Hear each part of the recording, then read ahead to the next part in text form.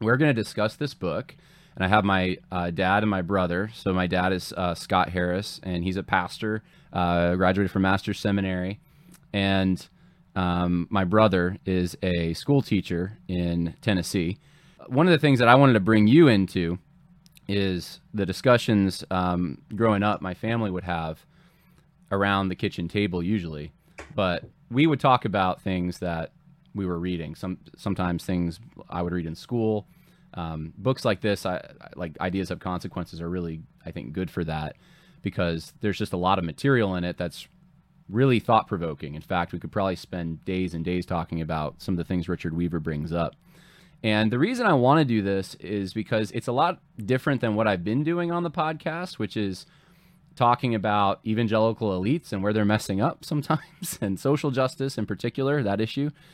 And it can be really discouraging, I think, for a lot of people who everywhere they turn, it's bad. There's problems there. And we're going to talk about some bad things again today. But I wanted to at least put positive resources in your hands.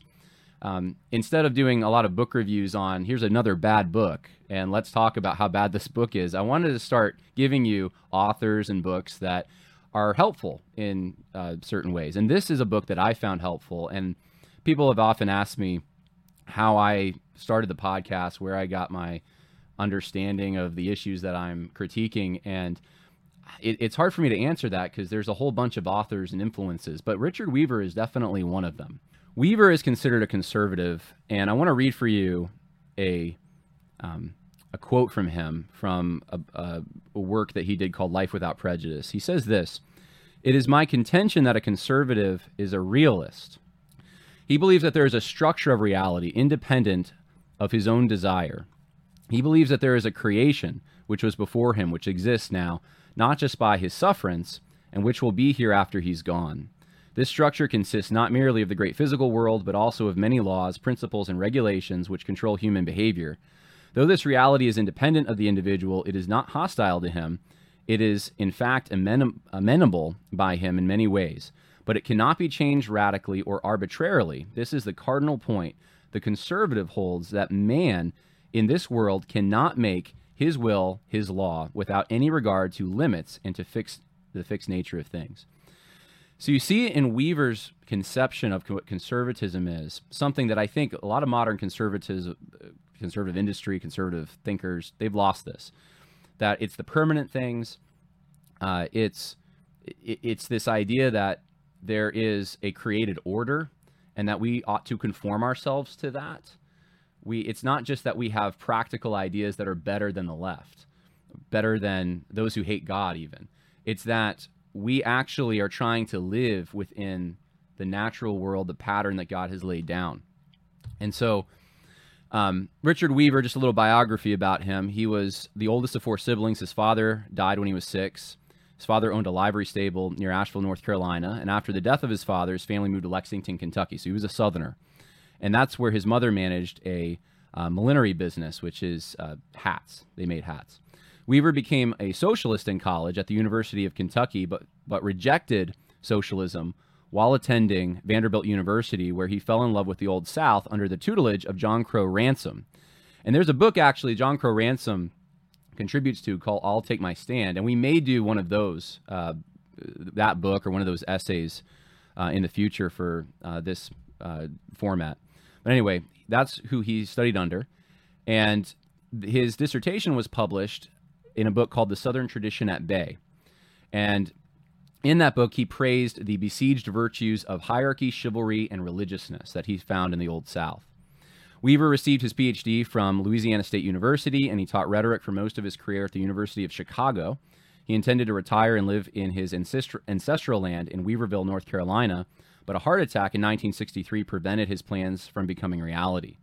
Weaver is recognized today as one of the main founders of the traditionalist element of modern conservatism, which focused on preserving Western traditions against modern society's technology, industrialism, and urbanization. His prophetic insights ensure his continued relevance through his 20-year career. Weaver published 115 book reviews, essays, and pamphlets. 8 books are published under his name. Ideas Have Consequences in 1948 is his most famous. David, why don't you talk about when you first encountered the book and what you thought of it? I think I recommended it, right? Yeah, yeah. So I think it was probably about 5 or 6 years ago, and it was I think it was before we had gone to that Abbeville conference, but or right before or right after. Maybe it was right after. So it was probably like 5 years ago. But I read it, and then a mutual friend of ours who passed away a few years ago, he read it as well, and we both were really concerned about Weaver's opinion on jazz because we both enjoyed jazz a lot. But there was a few lines in particular that kind of hit me like a ton of bricks. So I mean, Weaver is good at weaving different sorry different strains of like sort of big picture and smaller picture aspects of reality and like just the world that we live in and the society that we inhabit. But the what he really hit me with was, and when I was reading through this again, it again hit me like a ton of bricks. Was um, my own position, sort of in society, in the economy, how I function as an individual, and that really comes across. I know we'll get into specifics, but one particular area that to me it's probably my um, favorite quote in the whole book, but in the third chapter when he talks about um, the like the development of uh, the modern kind of ideal man, and he juxtaposes that to historic, and he talks about kind of what was the ideal like man, and what has changed is specialization. And so it was ironic because when I first read the book, I had been listening to a conservative talk show host, and I was also teaching economics at a high school. And so I was being really, really heavily influenced by like libertarian philosophy and thought, because most of the best resources I could find on economics came from libertarians. And when I read Ideas Have Consequences, I realized like this is kind of like empty. And it's my what I think of as an ideal man because of specialization, like in my own typical, like my own specific career field. I think the word he uses is, I had it right here in front of me. Well, he uses the word anxiety a lot, but it's kind of emasculation. That's the word that he uses. He says it's emasculating, basically, to be a Yeah. hyper specialized, to be in your career or your place in society to be hyper specialized. And I realized like, oh, this is kind of where I am career wise. So I've been kind of pigeonholed into this extremely specific role that I'm supposed to be the expert on. But then when I look around, I'm like, uh, this isn't fulfilling, you know? Right. So Right.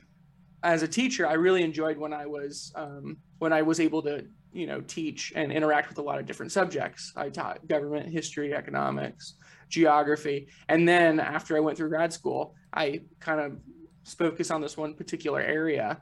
And so Weaver kind of helped me see that um, there's more to it than just your little place that you fit into the puzzle in society.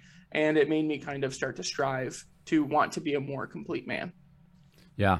I finally figured out how to show the presentation to everyone out there while you can see us. So sorry about that. There's going to be some kinks I'm going to have to work out, but yeah, thanks for sharing that, David. And since I asked you, I might as well ask you, Dad.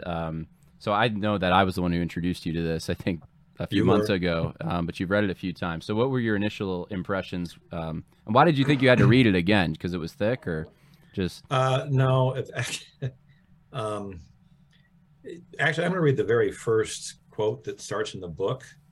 The past shows unvaryingly that when a people's freedom disappear, it goes not with a bang, but in silence amid the comfort of being cared for. That is the dire peril of the present trend towards statism. If freedom is not found accompanied by willingness to resist and to reject favors rather than to give up what is intangible but precarious, will not long be found at all. That was written in 1962. So right from the beginning, I read this, I'm like, as I'm reading through the first reading, I had to keep going back. When did he write this? 1948. How is that possible? I was amazed at the insights this man had of where society was going, and it explains a lot about where we are. That was the first reading. Is just more of a maybe kind of just a shock of a guy that long ago, foreseeing where it's going. The second reading has been more thoughtful of trying to understand him. And as I did, it became very clear his tie into the Southern agrarians. And, it would be good to take a look at, I'll Take My Stand, and where those thoughts came out. Interesting change from him from being an avid socialist into the man he became. He taught rhetoric, but he seems to be more of a philosopher. And he ties a whole lot of things philosophically and trends going and where we were going, because as he looked at the past, he could see the trends. So it's been a very good book to read. It also came out in my second reading as I'm looking at more closely where some of the weaknesses are, is because he tied into Southern traditions, which I think he put it as a religiousness or something like that. Older religiousness, yeah. But he himself has a little familiarity with the scriptures, but really not much. So he keeps trying to tie things back to something that's more foundational than kind of where we are now as a society, and everything's completely transitioning all the time. And so there is nothing stable, but he doesn't tie it that well into what really a foundation, though he gives some reference to it. And actually it's God. Right. And the world that he's created. But from a philosophical point, that is his foundation, and why traditions became so important to him. And I think even among the Southern traditionalists now, why it's so important, that stability. So yeah. It's been a very good reading. I really appreciate you introducing me to him. Here's a summary of the book for everyone. Man's metaphysical dream of the world is fractured because pragmatic concerns in the immediate replace faith in timeless ideals. As a result, a subjective sentimentality characterizes culture. The only remedy for this is found within the restraints of a harmonized vision. Chapter 1, he talks about this vision. He says it's unreachable as long as social hierarchy is rejected in favor of egalitarianism. Chapter 2, the specialist is revered above the philosopher. That's another barrier to reaching this vision. Chapter 3, egotism. If it motivates the craftsman, then that's another barrier. He says in Chapter 4, in the absence of a harmonized vision, something he calls the great stereoptagon, which we'll define later, induces societal function. Chapter 5, he says salvation becomes the effortless harnessing of nature for temporary physical gratification. And then in the last chapters, which we probably won't get to today, he says the restoration of a harmonized vision can come through a respect for private property and an exposure to the forms through an education in the linguistics and piety and justice. So that's Richard Weaver's book in a nutshell. And his purpose, he said, was to account for the loss of standards and values. And we see that in our own society. He saw it in his. It's more so now.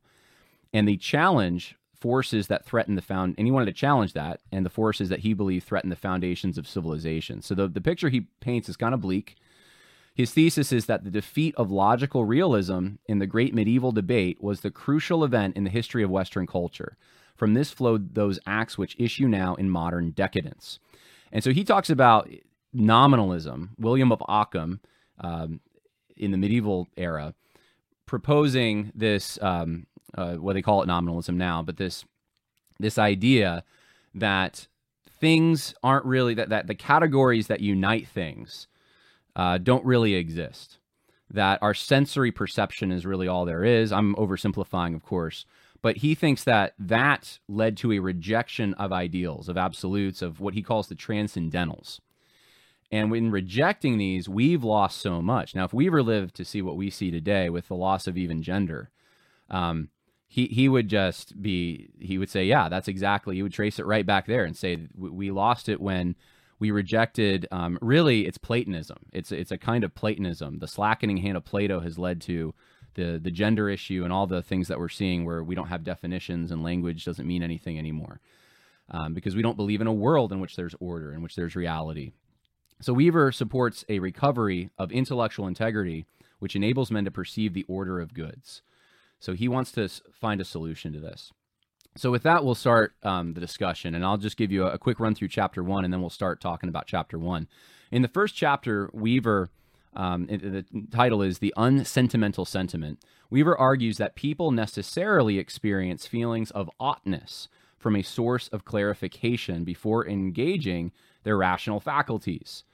So that, in other words, people know that there's something, something they're supposed to do, something that's good or bad, if you think in moral terms, but there's a purpose, there's a telos.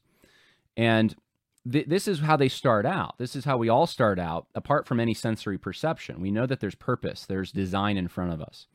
Rejecting the existence of these transcendentals means there is no definition of man which erodes notions of sentiment and hierarchy. The result is the creation of a world where inhibiting expression is wrong and the heroic ideals disappear. This can only bring about the destruction of society as people fail to recognize obscenity and pursue immediate gratification. Weaver argues that before imposing ideas that can limit this destruction, they must be harmonized by some vision. And so that's his first chapter. And really what he's saying, if I could just sum it up in my own words, is that if you lose standards, if you lose the design and the willingness, the desire to conform yourself to that ought that we all know is out there, then what ends up happening is you crumble into societal chaos. You get what we had in 2020. You get riots, because there is no transcendental anymore. There is nothing to bind you to any course of action. There's no definition for what man is. Man's just an animal at that point. So, this means that we can level all the hierarchies. We can do what we want because the world is putty in our hands. So the first question that I thought was, he says something interesting in chapter 1. He says this failure, he's talking about obscenity, the failure of having increased obscenity is not connected with the decay of Puritanism. On page 26, he says this. And I was thinking about how a lot of Christians try to combat obscenity and crassness and just the sexual stuff that's out there now. And some do this kind of neo-Puritan thing, I guess, where you could use a different word. You don't have to use, I'm using the word he uses, but they want to put more rules in effect, essentially, and, keep my kids from being bad, right? And he says that's not the root of this. That's not the problem. It's not like we had a failure in rules. It's not rules went away, and no, there's something else bigger that's going on here. And that's what the chapter's about. And if we don't recognize, I think, the underlying cause of why there's so much obscenity, why on television or on the internet or otherwise, then we won't know how to even do things like raise kids properly. Because just putting in more barriers and rules is not getting to the heart of it. So I'm going to just open it up for you guys, since I've been talking a while, David or Dad. What do you think of that? Obviously, Dad, you raised us. So do you think what Weaver's talking about in chapter 1 is something that you realized in raising children and teaching people how to raise children, that they have to have a larger vision than just rules? Absolutely. You definitely have to have rules. Children need boundaries because they're not equipped to go outside those boundaries and deal with the rest of the world. But your goal as a parent is to raise those children so there's something in the heart that understands what the world's about, where it's going. He's using the term, I guess, transcendental, but it's that God has a purpose for you being here, and your ultimate purpose is to please him. So that you can hear, well done, thou good and faithful servant, when you pass from this life or Christ comes first.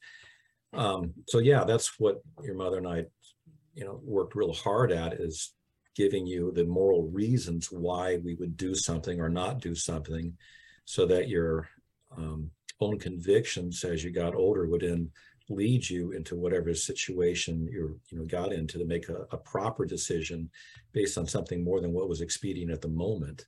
Boundaries are not going to work when you're away from other people.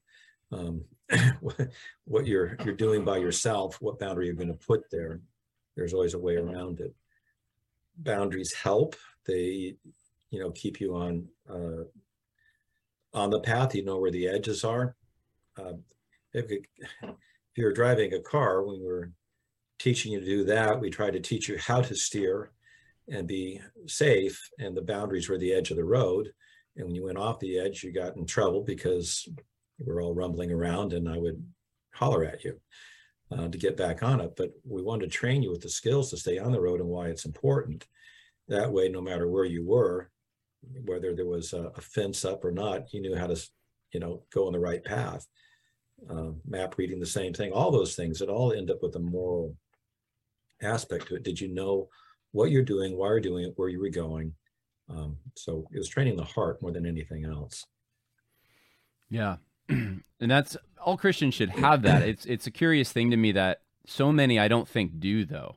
So many do think that a rule is this sort of imposed external thing that you limit someone's choices by, which it is, but that's all it is, and it's because God says so. And I think what Weaver's tapping into here is that there's an order, though. There's a goodness to the order that exists in creation. So it's even though we have the curse of sin, there's a way that God initially in Eden did intend for us to live, and we're all kind of pre-wired to know that exists, that there is this thing out there, and it's not we can't find it inside of us. And what he keeps critiquing in this nominalism, for those who maybe this will make sense, is this notion that you can find the deep truths in yourself. That it's not out there, it's actually in here. And that's what he blames for all the problems that we're having, pretty much, is it's through experience that we... He says, go ahead. In the this is before chapter 1, but in the introduction, that this is one of the best quotes in the entire book. But when he says, man is constantly being assured today that he has more power than ever before in history, but his daily experience is one of powerlessness. Yeah, so you kind of have this, that one really hit me, because you kind of, we've millennials, I guess, we've been raised with this idea, this cultural idea that, the answers are within yourself. And then you get into your 20s and 30s, you start to have kids, you realize you actually know nothing.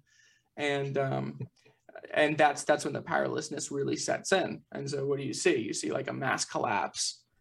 He kind of gets into that when he talks about at a little later, but when he talks about kind of mass anxiety, of feeling like the answers are found within you. But in chapter 1, when he's talking about obscenity, he says that if you take the idea that history is moving in the same, in the direction of progress, like it's just in this endless march towards progress.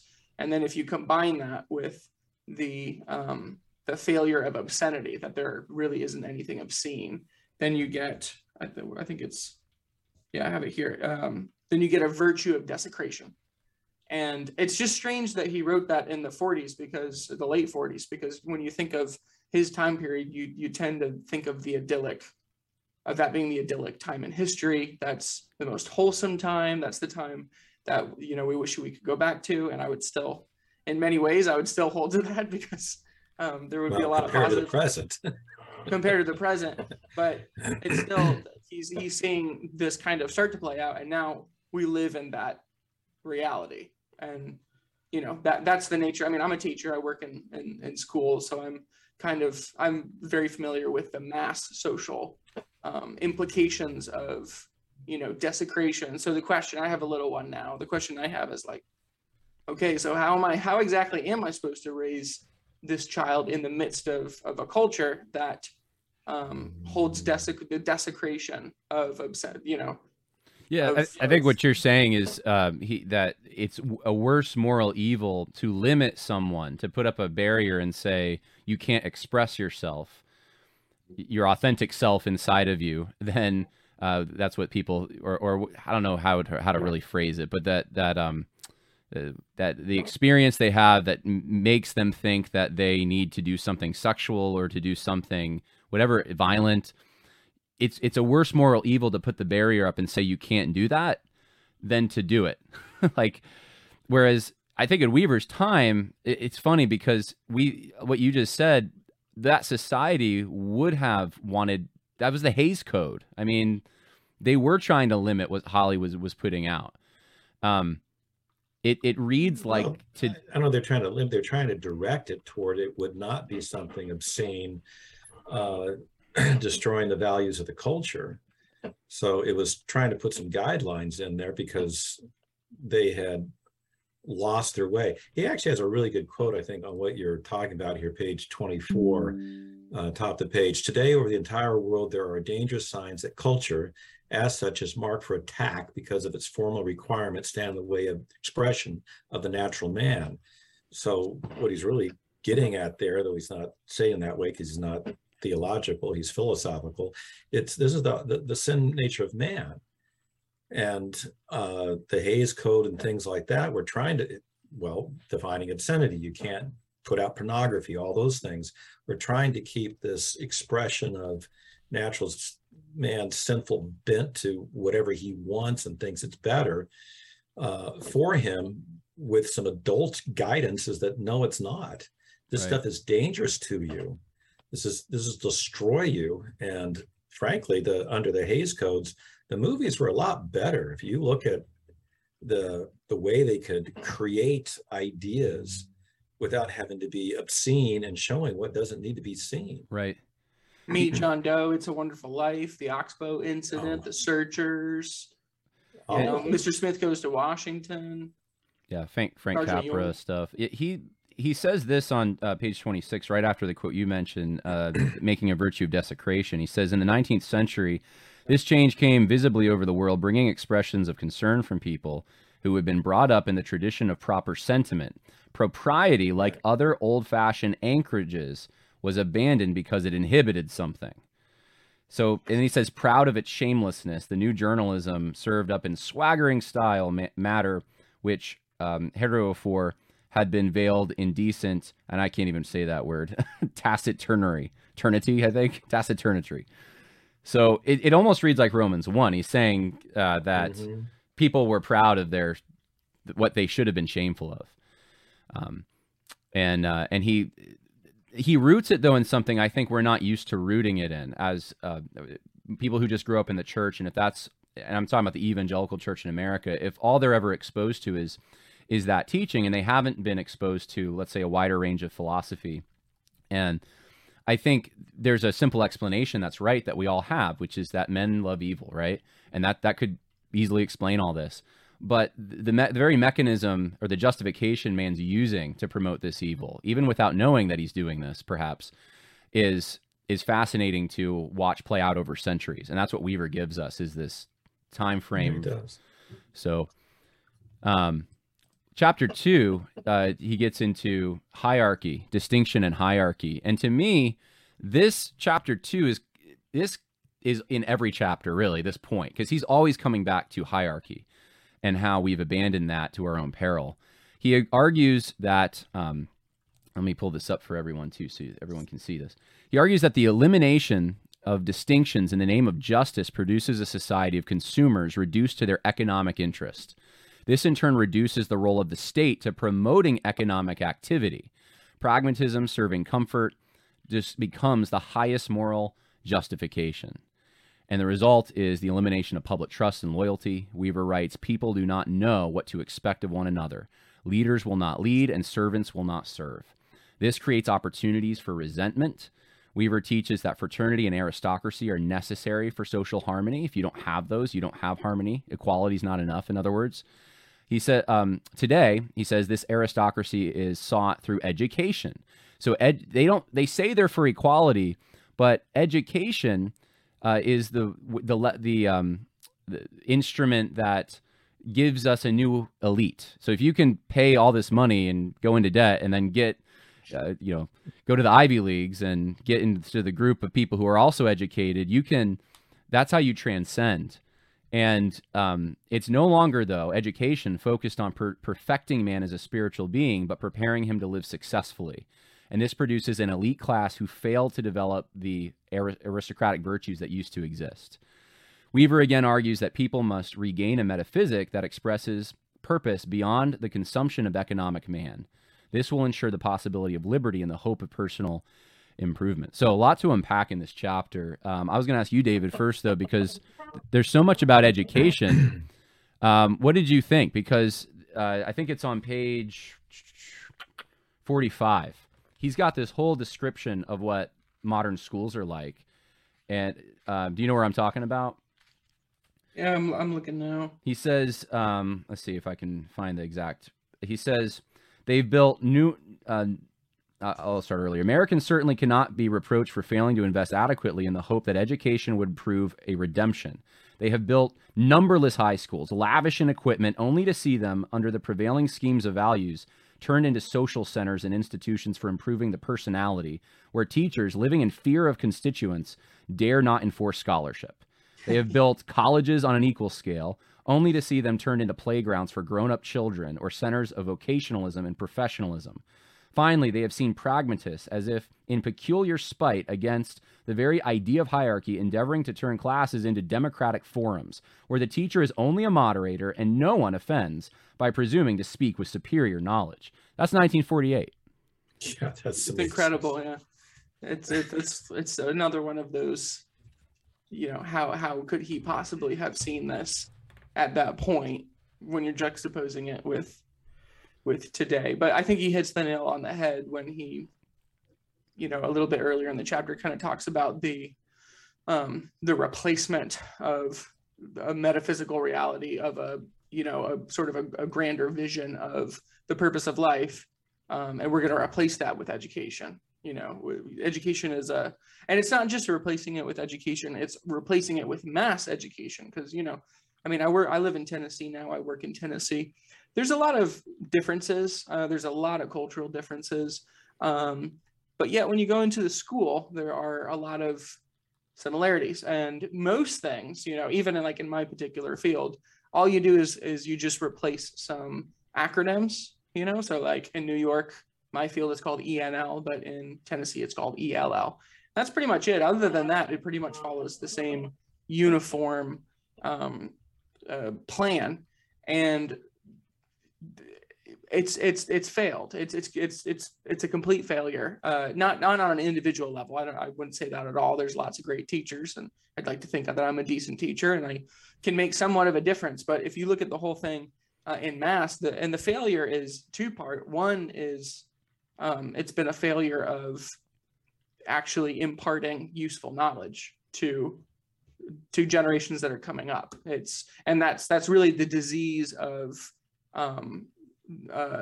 making everything about identity, personal identity. I think the word he uses later is egotism, like being egotists, but sort of training that into generations that come up. And then the other failure would just be because of the lack of any reality beyond, you know, we all come in here and we're going to sort of check our our metaphysical realities at the door. So it doesn't matter. We're all, this is democratic. We're all just going to be, we're going to agree that we don't agree on those things, but we're going to, where we have this one goal that we're all going to move toward. It's education. What does that mean? Does that mean anything? What education towards what? And it goes back to what he calls in the introduction, the Whig theory of history, that you are all moving in a direction of progress, but nobody knows what progress is. Nobody can define where the final destination is. And when you don't have that, you have nothing. You have basically just a crumbling, a train that the wheels are slowly rusting and falling apart. And eventually it's gonna just run off the rails. You might argue it already has. But he says progress basically justifies everything in the 40s, and nothing's really changed in that regard. We don't maybe use the word progress as much, but that notion is still there, that every innovation that the left wants to foist upon society is justified because this is how we get ahead. This is sometimes progress is used, or they'll just say this is because we are moving towards greater equity, diversity, inclusion. So Democracy is another one, right? No one can really tell you exactly. These words are just kind of weaponized and used, but they're not defined, not precisely at least. So, I'd be curious, Dad, what you think, because you've been in the ministry for over 30 years. You've watched people get married and go through counseling situations, and just you've seen the changes that have happened. And Weaver, when he talks about how people do not know what to expect of one another, I'm thinking it's not just bosses and employees, it's women and men. How do you go from I like you to I'm going to marry you? Like that, there's so much confusion about that because all the standards that once existed that organized and facilitated that kind of relationship are gone. And so there's a lot of insecurity, I think, because of this. There's a lot of people are afraid to go on dates. They're afraid to go in social situations. They don't know how to, because there's no propriety. There's no courtliness, I guess. They don't even know to open doors for women and that kind of thing. So what do you think of that? Well, yeah, don't ask a preacher those kind of questions. You want to keep this short. I think there's several things in there. One of the things that I'm going to step back here. He runs through this, I think, that fits in this is the materialistic idea of what progress is as long as you're gaining more and there's more technology and all that, that's part of what progress is, and therefore that's superior, and therefore education is to train you to be able to be the cog in the corporate wheels so you can make a lot of money, rather than training you to understand what life is about so that you can make wise decisions. So it's a broad education, or at least that used to be, so you can understand the world God has made and be able to function and think properly towards things. And that then definitely figures into what you're just talking about, is how do males and females even relate to each other when it comes to dating and then thinking about marriage. They don't have any idea anymore because they don't know what marriage is about. We've become a sexualized society, thinking that it's just about having some fun or something, then realizing there's actually a purpose that God has for it. And your marriage is about children and the stability of a family to raise children in the nurture and admonition of the Lord of what their purpose of existence is in glorifying Him. That there are guidelines that He's given to us, as well as commands, specific ones on how to treat one another. So when you're looking at, I think the confusion you're talking about that exists today, Weaver seems to have had be prescient. Yeah, I can't say the word either. Very prescient. Toward what is ended up coming, and it includes all those things. This distinction about who you are and a hierarchy within it. We've destroyed it, and so the men have no idea how to treat a woman, because there's one side of society that's saying it's all about, get her to go to bed with you, and the other side is don't you dare treat her as a sex object, and don't you dare say anything that might say that she's a weaker vessel, as First Peter does. Don't say anything like that because you're going to destroy you. So the guy is left, he doesn't know what to do, so he does nothing. Yeah. So I'm not going to get married, and marriage rates, average age of first marriage keeps going up because the guy doesn't know what to do. And then the woman's complaining because when she gets the guy, finally, he's just a big boy and he doesn't know what it means to be a man, because we no longer define those things. Right. We have a society that is degenerating to the point that we're so against a established hierarchy that actually originates from God and that would be expressed in societies in history and in other nations in different ways. But there is a hierarchy that God has created, and man is rejecting that. And so everybody's supposed to be equal, but yet they're not equal. And you see this everywhere, because in evangelicalism, this is so prevalent when the role of the pastor even gets reduced to like, just call me Bob or something, and I'm your buddy. And there's no respect that comes with that office. And not that you don't want to respect where you're just bullying people, obviously. Some people can use that, and some people associate that with hierarchy. And Weaver actually talks about that later, how this is going to, the modernity and the rejection of these absolutes will end up with a bunch of bullies, basically. And then people think that's what hierarchy is. And no, there's there's a proper hierarchy. It used to exist. I think of a book I like to read by Washington Irving, Old Christmas, or even people who watched Downton Abbey. Same thing. It's like there were stations in life that people held, and they knew how to treat others based upon their role, and so they were all working towards this common end. Whereas now it's people want everything else to work for them and their benefit, and it's not fair that there's any people that are over others, or we should all be kind of flatlined. And so I don't know, I see this everywhere, and I see the church, the evangelical church in particular, attacking this concept of hierarchy themselves.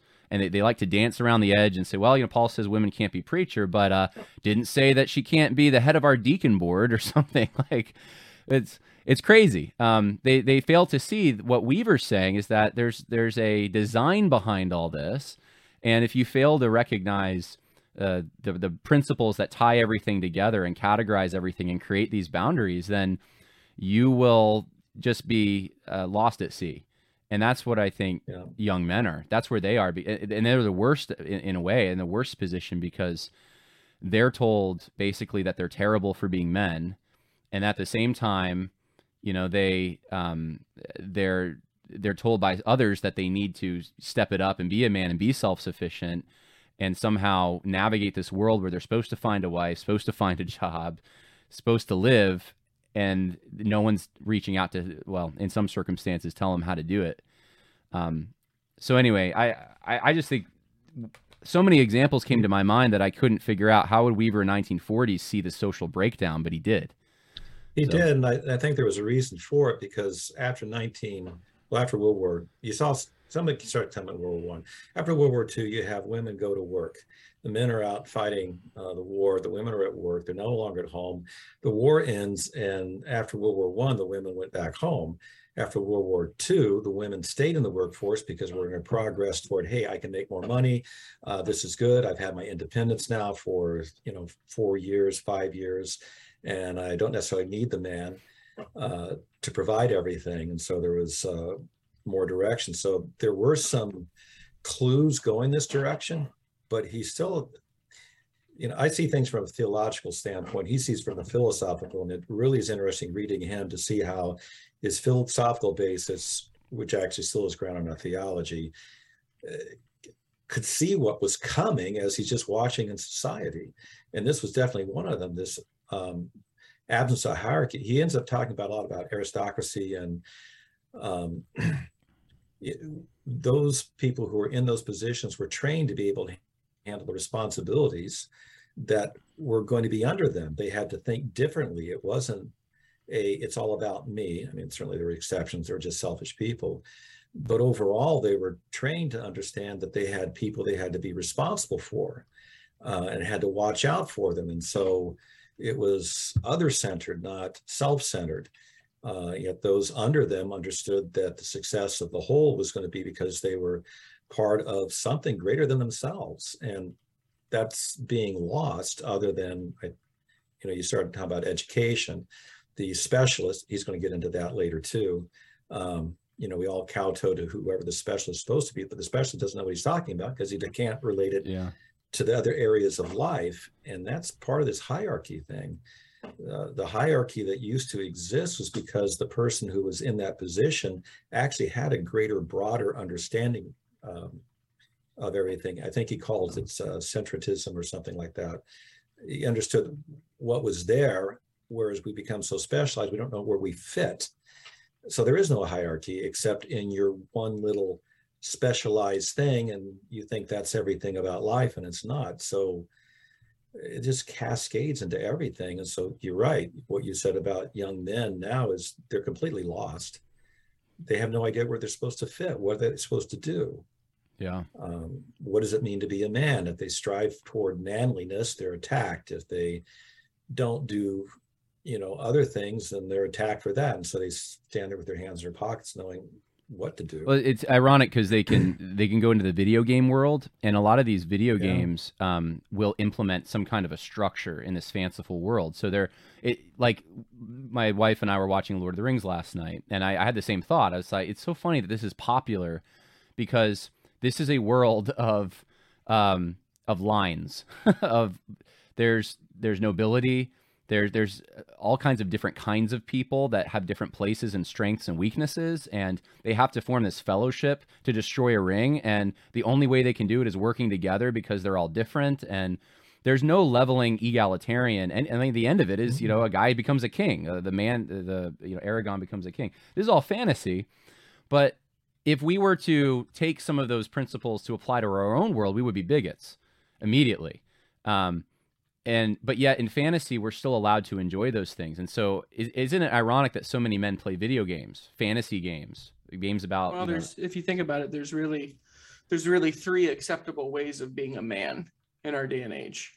You can drink beer, you can watch sports or play sports if you're a little bit more aggressive, and you can play video games. Those are the acceptable forms of being a man. And I don't know, this is probably a good segue into chapter 3, because that's exactly what he's talking about here. But when he traces I feel like I got the most out of chapter 3. When he traces, he says in the Middle Ages, the ideal man, he calls the philosophic doctor. So there's a lot, exactly. I don't know, there's a lot of different people you could think about, but I actually kind of thought about Martin Luther, even though he's sort of towards the end of the Middle Ages. Martin Luther has something to say about everything, but he's also a man of action. So he obviously is kind of influential in starting a movement, but he's widely read. He writes widely. He's a debater. He debates people in person. And he's a varied man. You can't boil him down to just one thing, as opposed to a specialization applied to the man, right? You have your one job, and then when you come home, the way to express your manliness is, man, you can have a 6-pack and you can watch the game, and that's what it means to be a man, and you're also kind of dumb, but it's funny, and that's basically what it means to be a man. And that's such a juxtaposition of really what an ideal man was. He says Milton's ideal of the educated man who is ready to perform all duties, both public and private, of peace and of war. So in the past, the ideal man is basically the gentleman warrior, right? So you are, you're talking about Lord of the Rings, which you're kind of going back to the days of knights. That's, I guess, the aesthetic. But you're skilled in combat. You know how to organize men to achieve a goal. But then you're also kind of meek. You're kind and gentle to your wife and with your children. So you have these simultaneous natures that God gave you to be like the nurturer and provider, but you're also a warrior. You're ready to go, you're ready to go to battle as soon as the threat arises. And to me, this is basically this is how, applying it personally, this is the alienation that men feel in the evangelical world and in the conservative world, because And I think that's why this book is worth reading in a way, because it kind of underpins the lack of, the presentation of what it really means to be a man. In the evangelical world, you kind of get that, drink beer and watch sports, and that's it. That's what it means to be a man. And then the conservative world, like the academic conservative world of today, it's really like, well, we're capitalists, and you have your special job and you fit into the economy, and it's free market. That's kind of it. And it doesn't really go beyond that. But I think Weaver's kind of showing that there was, and there is a better way of being a man that is actually more fulfilling. Yeah. So some of that, I think you could easily tie in to the Southern agrarian idea of what life really is about. And agrarians understood it's more about living life in God's world and understanding it and enjoying it and being grateful for it and having a broad knowledge of many things, rather than what we've ended up with in cities and where you're a cog in a corporate wheel, and it's just, I go to work, I do this one little thing there, and I go home, and then what am I experiencing? I can experience by watching the Idiot Box on, television or something like that, rather than actually going out and in God's creation, enjoying something. There is definitely a tie that he has into these Southern agrarians, and it starts showing up in all these kinds of things. He understood what life was about. He understood we're talking about being a man or something. He understood it because it was part of even his own upbringing in the South, Louisville, Kentucky, wasn't it? Yeah, well, North Carolina, Yeah, and then Louisville. North Carolina, Louisville, Kentucky, Yeah.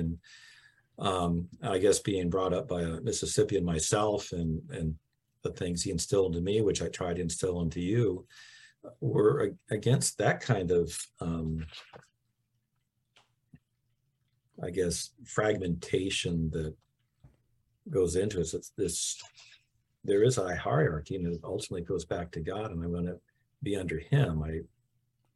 That it has to be there. It can't be defined by a society that doesn't even know what it exists for anymore, other than we're just going to make more wealth, and those who have more wealth will make more wealth, and those who don't have it, they'll want it. And well, there's more than that stuff. There's a small town. I mean, I think you do see this expressed in some of the movies David mentioned earlier from Frank Capra. There's a sense in which you know who your family is. And they've gone back generations. They have an investment in the land, so you have a tie to the land. So people know who you are, not just because of your life, but also the lives of others who sacrificed to give you your life, and vice versa. So you know them in relation to what their contributions to the community and over the span of generations. And so when it comes time to choose a leader, even if it's not a formal choosing in a political setting, but actually simply just who do we respect, you're not looking for the person that has the biggest bank account necessarily. That could mean that they're a wise steward of their money, but it may not be. They could be the city person who moved in, who has no tie to the land and doesn't want to talk to anyone. That they're not getting respect because they have money. It's not because you have the highest level of education, even though there's some respect that can come with that if you worked hard to get there and gain some good knowledge. It's more the investment that you've put in over the long haul. And that's the kind of world Weaver, I think, fell in love with. And that's what got him out of socialism. Was he realized there was this decadence to the world that he lived in that was just reduced everyone to an economic consumer. At least that's what when we get to the Stereopticon, we'll talk about it. He felt like that there needed to be an alternative to this. And so when he was young, he turned to socialism as that was going to be the thing. But then he realized that created, that was actually a byproduct of the same thing. Like bourgeois capitalism and socialism both reduce man to an economic, and these are his terms, consumer. And he wanted, it's ideology, it's narrow. And he saw man as so much wider. So in the chapter 3, which is what we've been talking about, he argues that rejecting transcendentals destroys the possibility of wisdom and traps people in the present. Man narrows his focus from pursuing truth to pursuing facts. This destroys the outmoded hierarchy that once honored the philosopher and then the gentleman by replacing it with one that comprises itself of specialists on the, and he says this, on the borderline of psychosis.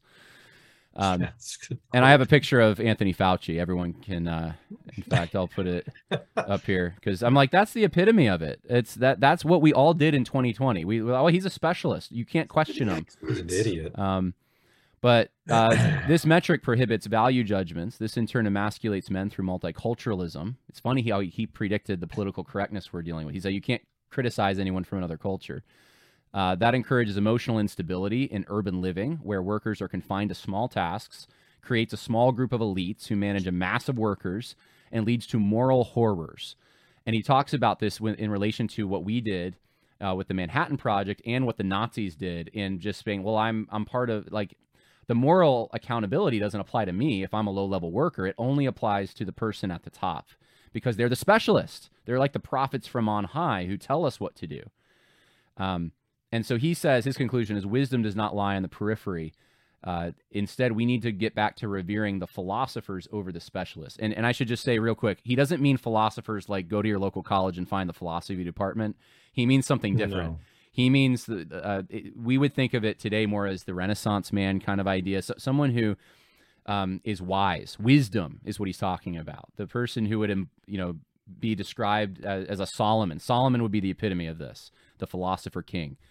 So anyway, that's what he argues. And let's see, I have questions written down for all of these. I've been ignoring it. But how would this impact hiring? I don't even know what I wrote here, scribbles. How would this impact hiring and who we trust? So I think what I'm trying to say there is when you're hiring for a company today, they look for certain things. They make a lot of short-term decisions, I've noticed, just in my experience.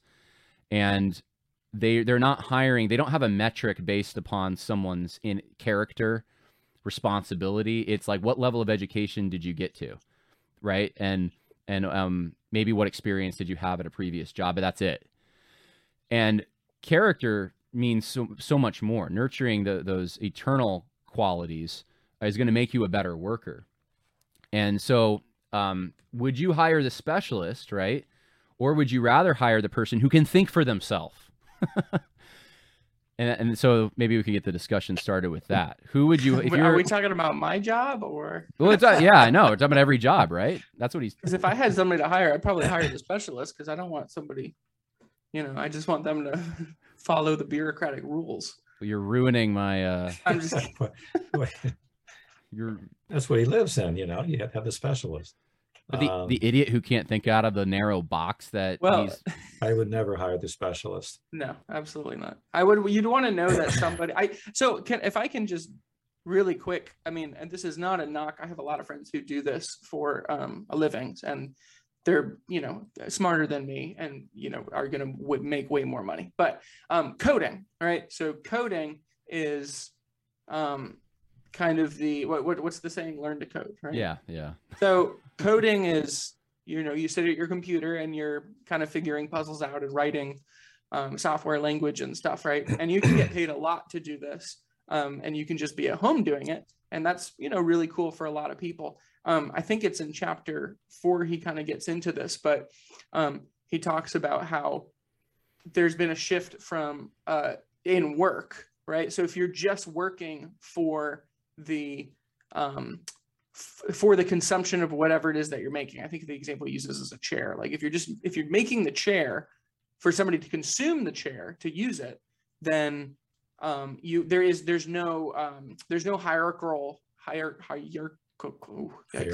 teach English. We're having a lot of hard times here pronouncing stuff. Yeah, I can say it in Spanish better. There's no there's no hierarchical aspect in your work, right? So that would be juxtaposed to you're putting excellence into the particular thing that you're doing. You're doing it because you actually have a higher you have a higher goal, right? And it relates to the scripture, do everything heartily as to the Lord and not for men. But we kind of I always think of the like all those the pictures you'll see on social media of churches today versus Renaissance churches and stuff, and the way that this is kind of outflowed in architecture and different mediums, to where like the work is just for whoever's going to come and consume it, right? But then work is sort of gotten boiled down to it's not even physical, tangible anymore. Now you're just doing a task on a computer for somebody to, and even that now is going to be probably taken over by AI, a lot of that work. And so then we're left with just the question, what is work? What is it for? What's the point? What's the purpose? And you get back to these fundamental questions about why we're doing what we're doing to begin with. You do remember what Joshua did to AI? I'm sorry, is that a theological joke? I don't. Okay. Took me a second. Yeah, I'm sorry. There are places for a specialist, but the specialist doesn't understand the general things behind it. They become foolish. And he does point that out. They become so specialized in something, they don't understand how it fits together. And so you end up with real problems. And we certainly see that in our day and age to a huge degree. We've traded, he taught, the philosophy doctor, that's not an equivalent to the PhD of today. That was someone who was trained in a lot of different areas and could help you transition to see how it fit into what he was referring to as the metaphysical. That would be the theologians as well. We now have specialists that don't understand what got them to that specialty.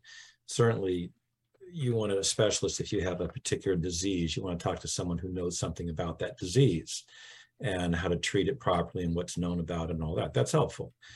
but the specialist is never going to be the one that actually got you to finally, to move you toward that diagnosis. That's going to be the general practitioner, who has a wide array of knowledge and can point you the direction you need to go.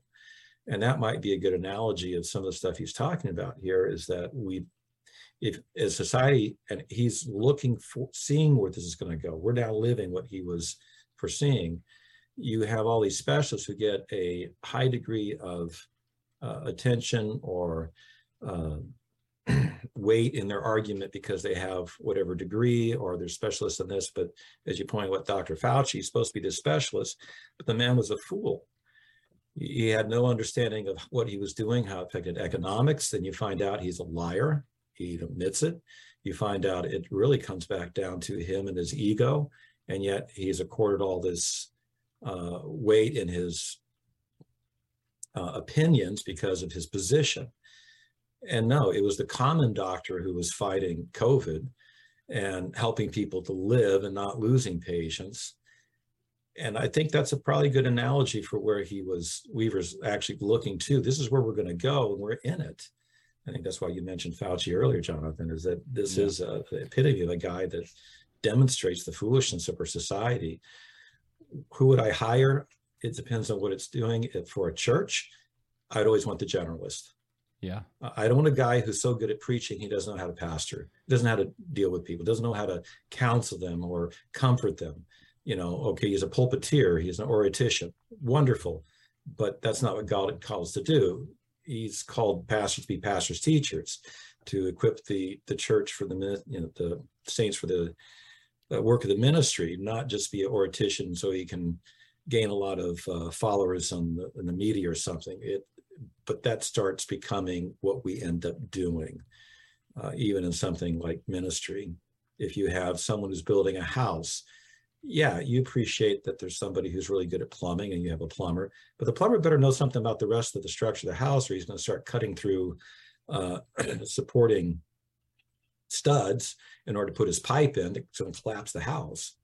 So they have to have a general knowledge too. And Weaver makes a good case for that, of the importance of that and what the danger is that the direction we're going and that we are now in. Yeah, no, he is very prophetic in that respect. I thought we were going to get through probably 6 chapters, but we've only gone through 3 so far, and I think we're gonna stop it there, and then we can talk about what we've already talked about some more. But since there's 9 chapters, maybe I'll have to do 3 episodes or something. We have 88 people streaming right now. I want to open it up for, and by the way, if you need to go, Dad or David, it's totally fine. I'm going to open it up, though, for people who are patrons right now, if they have a question or if they have a comment about this, and we'll just give each one of them a few minutes. I'll just add this really quick. Go ahead. What we have talked about so far, we've only scratched the surface of what this guy has said. I know. I do highly recommend the book. There are weaknesses in it. We could point those out, but if you want to kind of understand where we are as society, this is a very good book to read. And his last chapters, though, I have to admit, are a little confusing, and I have to reread them again to understand kind of what he was really talking about. He gives some very good things about how do we get back to where we need to be. So again, I thank you for recommending the book to me, and I've enjoyed reading it. Well, we'll do more of this. You're welcome, Lord willing, when I find some other books. In fact, there's a number of them I'm already thinking of, but I want to introduce some good books to people, because we get so much junk out there. And I've noticed, too, a lot of Christians tend to be insular in their whatever, not even denomination. It's like the evangelical guild, I guess. And we have the books that Lifeway and these other big publishers produce. And I want to just give you some really good books that will that aren't cheap. They're not fluffy. They're not shallow. They're deep, and they're rich, and they'll change the way that you even think about things for the better. And I think Rich Weaver's books are like that. Ideas of Consequences being one of them. All right. Well, let's transition. If I can just plug really, really, really quick.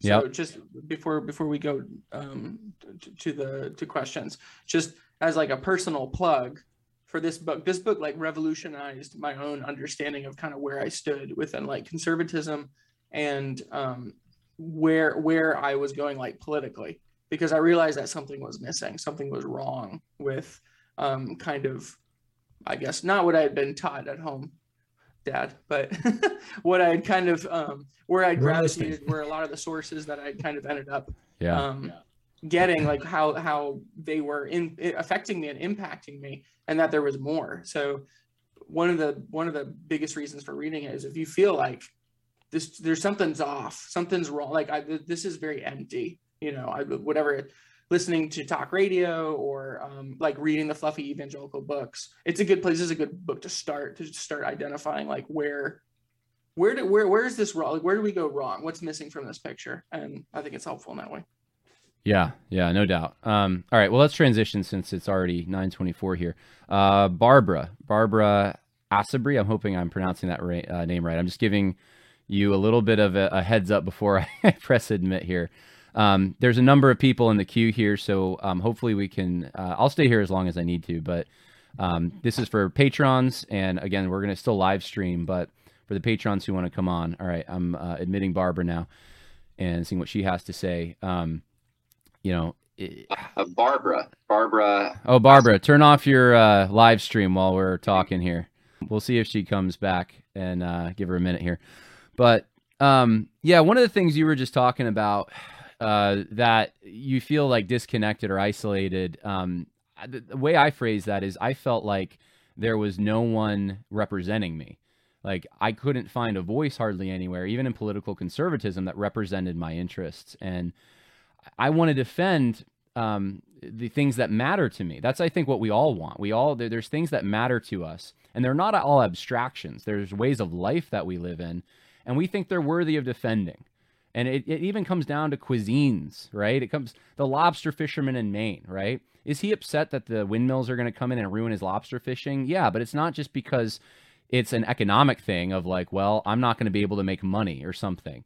It's cultural. I'm a lobster fisherman. I've been that for, my parents were lobster fishermen. This is our way of life. You're not destroying my means of income. You're destroying my entire identity. Not entire, but a big part of it.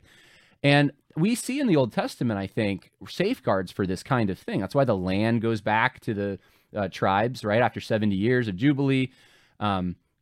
It's I don't know. It's just, there's an assumption that people take pride in their work. The craftsmen who went to the temple, right? They weren't just doing it because they're getting a paycheck. They're doing it because this is my purpose in life. Don't take away my purpose. And that's what Weaver gives us. And that's what a lot of modern conservative pundits, unfortunately, don't. And especially the more libertarian-minded ones. All right, we'll see. Barbara, you there? See if I can. I'm asking to unmute here. Barbara? All right, we're going to... I'm going to see if maybe we can have someone else come in. I'm sorry, Barbara. I'm not hearing you. All right. We're going to go to Mike, I think. Mike, so get ready. Mike at the microphone. Mike, can you hear me? All right, we'll wait a second with him and see if he comes on. But anyway, other thoughts that you've had as we've gone through this, these first three chapters. Hierarchy, education. We've talked about the roles of men and women to some extent. Well, maybe one caution. He speaks quite a bit against science. And I would just say the caution is this: he's actually speaking against scientism, the philosophical aspect of science. A proper understanding of science does increase your overall knowledge, but you still have the same problem. You become just specialized in one position and don't understand how all the different sciences work together. You're probably going to have a trouble. That was just one thing I kept seeing throughout it. He's using the one term, but what he's really talking about is the scientism, the philosophy behind a materialism rather than science as the Christians were pursuing it, the founders of many fields of science, of understanding God and his creation, that we may fit in with his creation better, because we are stewards of it. Mike, can you hear me? Are you there? I don't hear Mike. Maybe I'm going to have to come up with a better software. I'm using Zoom for this, which is what I'm used to, but some people recommend StreamYard and other services, and maybe that's what I'm going to have to do. All right, well, Evan, Evan, get ready, because I'm coming to you next. Well, other things that Weaver, mentions in other works have been profound to me. Evan, can you hear me?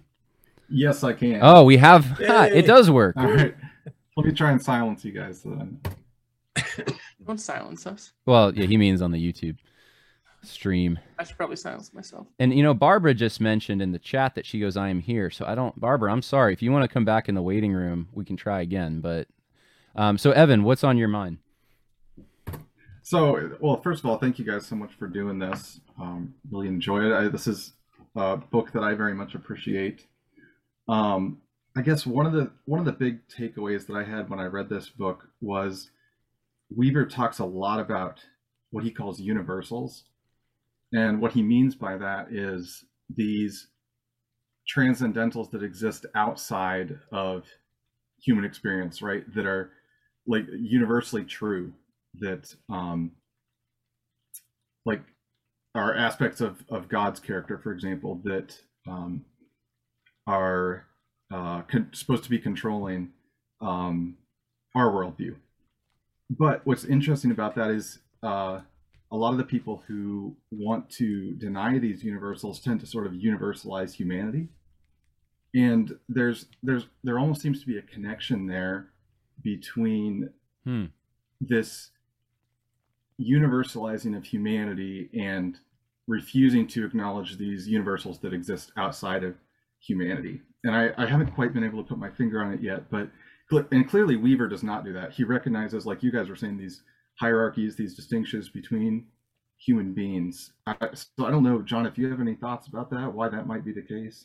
Are you saying that that people who reject these universal absolutes, intangible things that what does he call them, transcendentals, that they instead impose that on humanity itself? You mean that's a globalist Precisely. Instinct? Okay. Yeah. So they tend to, when you reject these things that are exterior to human beings, you tend to sort of want to flatten humanity itself, to make all human beings the same. Okay. Yeah. No, you're saying that humanity becomes an abstraction at that point. Right. Yes. Exactly. Yeah. Exactly. Yeah, no, I totally agree with that. Humanity is, for the modern left, and unfortunately now for even elements of the right, when they talk about people, you can hear it even in their language. They can talk about, world peace or something like that, like wanting to bring about some, what's the song that they do? There's Imagine's one of them. There's the one that Michael Jackson did years ago too that keeps coming up. We are the world, yeah. And it's just like, I mean, no, you're not.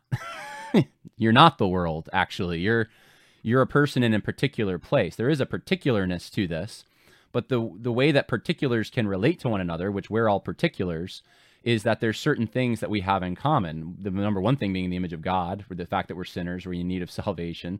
But when it comes to like things like language and culture, and lineage and all these very tangible things that are part of God's created order, we don't have those in common with each other, and they create barriers. And guess what? They're supposed to some extent. Doesn't mean barriers in a bad sense. It just means like we have borders around our country, and the globalists do seem to want to reduce man down to something so abstract and basic that none of those barriers ought to exist, and there should be they won't tell you this because it's in the name of equality, but they want to have a global hierarchy where their specialists are in charge of the whole world. And that will prevent the bigotries of nationalism and, other local bigotries from, what do you guys think? I mean, that's my take on it. He mentions this, Weaver mentions this directly in chapter 3. He says, since liberalism became a kind of official party line, we have been enjoined against saying things about races, religions, or national groups, for after all, there's no categorical statement without its implication of value, and values begin divisions among men. We must not define, subsume, or judge. We must rather rest on the periphery and display sensibility towards the cultural expression of all lands and people. And then he says, this is a process of emasculation. So when you remove those distinctions, you've now emasculated, you've taken away all the oomph from, from yourself as an individual within, a context. Yeah. If you can't honor your fathers and your lineage, those who will come after you, who will share your way of life, then you don't have a society, because society is a communion of the living and the dead and those yet to be born, right? So that's a good point. Dad, you have anything on that or no? No, Okay. David he Read the looked quote. same passage I was looking at. Yeah. Well, thanks, Evan. I appreciate you. That's a good point, and I'll have to chew some more on that. Thank you. Thank you. All right, I'm going to come to Earl next, I think. If Earl is there. Earl, just get ready. He's about to join us. Yeah, the globalists are probably, like, the specialists and globalists run together. Like, every specialist wants to be a global elite of some kind. Like, they don't just have loyalties or responsibilities, duties to their particular context, local area people, marriage duties, maybe even. They want to sweep the fortunes of other people, and they take. I mean, I've seen this in education context where professors tend to be, in my experience, the most insecure people I've ever met, and it's like, why? You have these degrees. But that's the only thing they have, is this specialization. And they've sacrificed all these other things sometimes to get there that would normally confer identity in natural ways.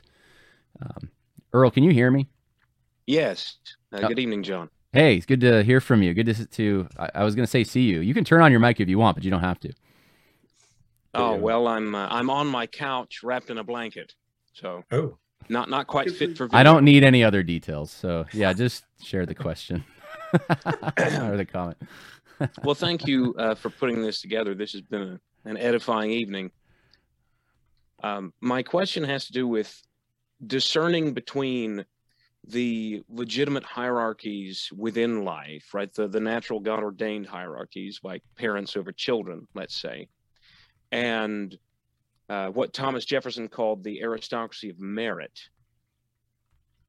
Versus purely arbitrary hierarchies, such as, say, a hereditary monarchy, right? Because anytime in a modern context, if I say that hierarchy isn't bad, that's immediately what the radical egalitarians run to.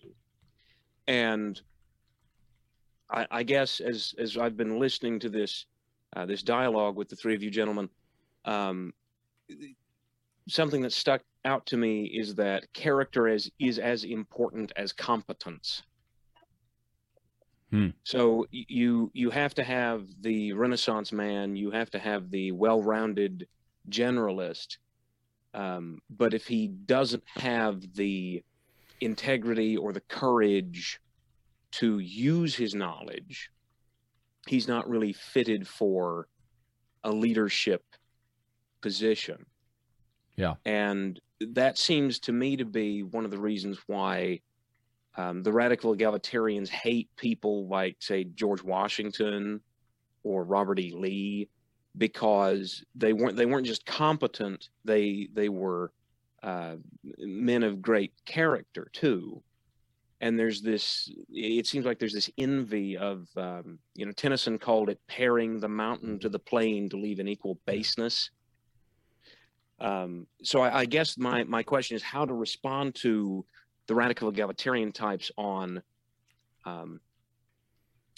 what qualifies someone to be at the top of a legitimate hierarchy. I'll keep my answer short. I mean, number one, I would point out hierarchy is inescapable. Even the radical egalitarians have a hierarchy. Whether they admit it as a hierarchy or not, that's up to them, I guess. But if they're being honest, they have to realize, especially if they're communist types, that at the top of their hierarchy are people, or a government structure that includes people, because there's no structure that doesn't have people, that is going to have a godlike status. And so that's a hierarchy that's beyond anything that we've seen even in, I would say, natural aristocracies. So what they're proposing is worse in its capacity for abuse than anything that has come previous to this. An all-knowing state with the capacity to implement a social credit, and right. So you know where I'm going. So I would say that first. That's my like critique of them. But second, I would just say that, I think what we're arguing for is the fact that hierarchies do exist. Some of them, I think, you can't come and impose sometimes like an exact, this is what it should look like, because it's going to be tailored to a situation. Like I've been in social experiments where they did this when I was doing NAM training. You go into a room and they give you a task and there's like 10 people. Someone naturally arises to become the organizer of that task. It all, because the task has to get done, and not every person can be a chief. You have to have a chief and Indians. And if there's two chiefs, they duke it out, right? Or they figure out how to work together. So a hierarchy emerges even in that situation. And so some hierarchies, I think, are natural. The divine right of kings, that whole idea, that created the problems that led to things like, I think, World War I. And it, I mean, I'm not in favor of that. I understand there are people returning to that because they're seeing the failures of democracy. But, I mean, it's going to be, obviously Christ is going to come back. So we want something that's going to be suited for the population. If it's a population that's responsible, they don't need a king. If they're irresponsible, right, man, they may need something to come and limit their evil decisions. And I think of the warnings that Samuel made of having a king, but sometimes it's necessary to limit decisions. So we want, in general, the principle is local control that's suited for the people and their needs and the level of responsibility they have in particular areas. And it's going to look different in different fields too, whether it's government or ecclesiastical or whatever. So what, David or Dad, what do you think?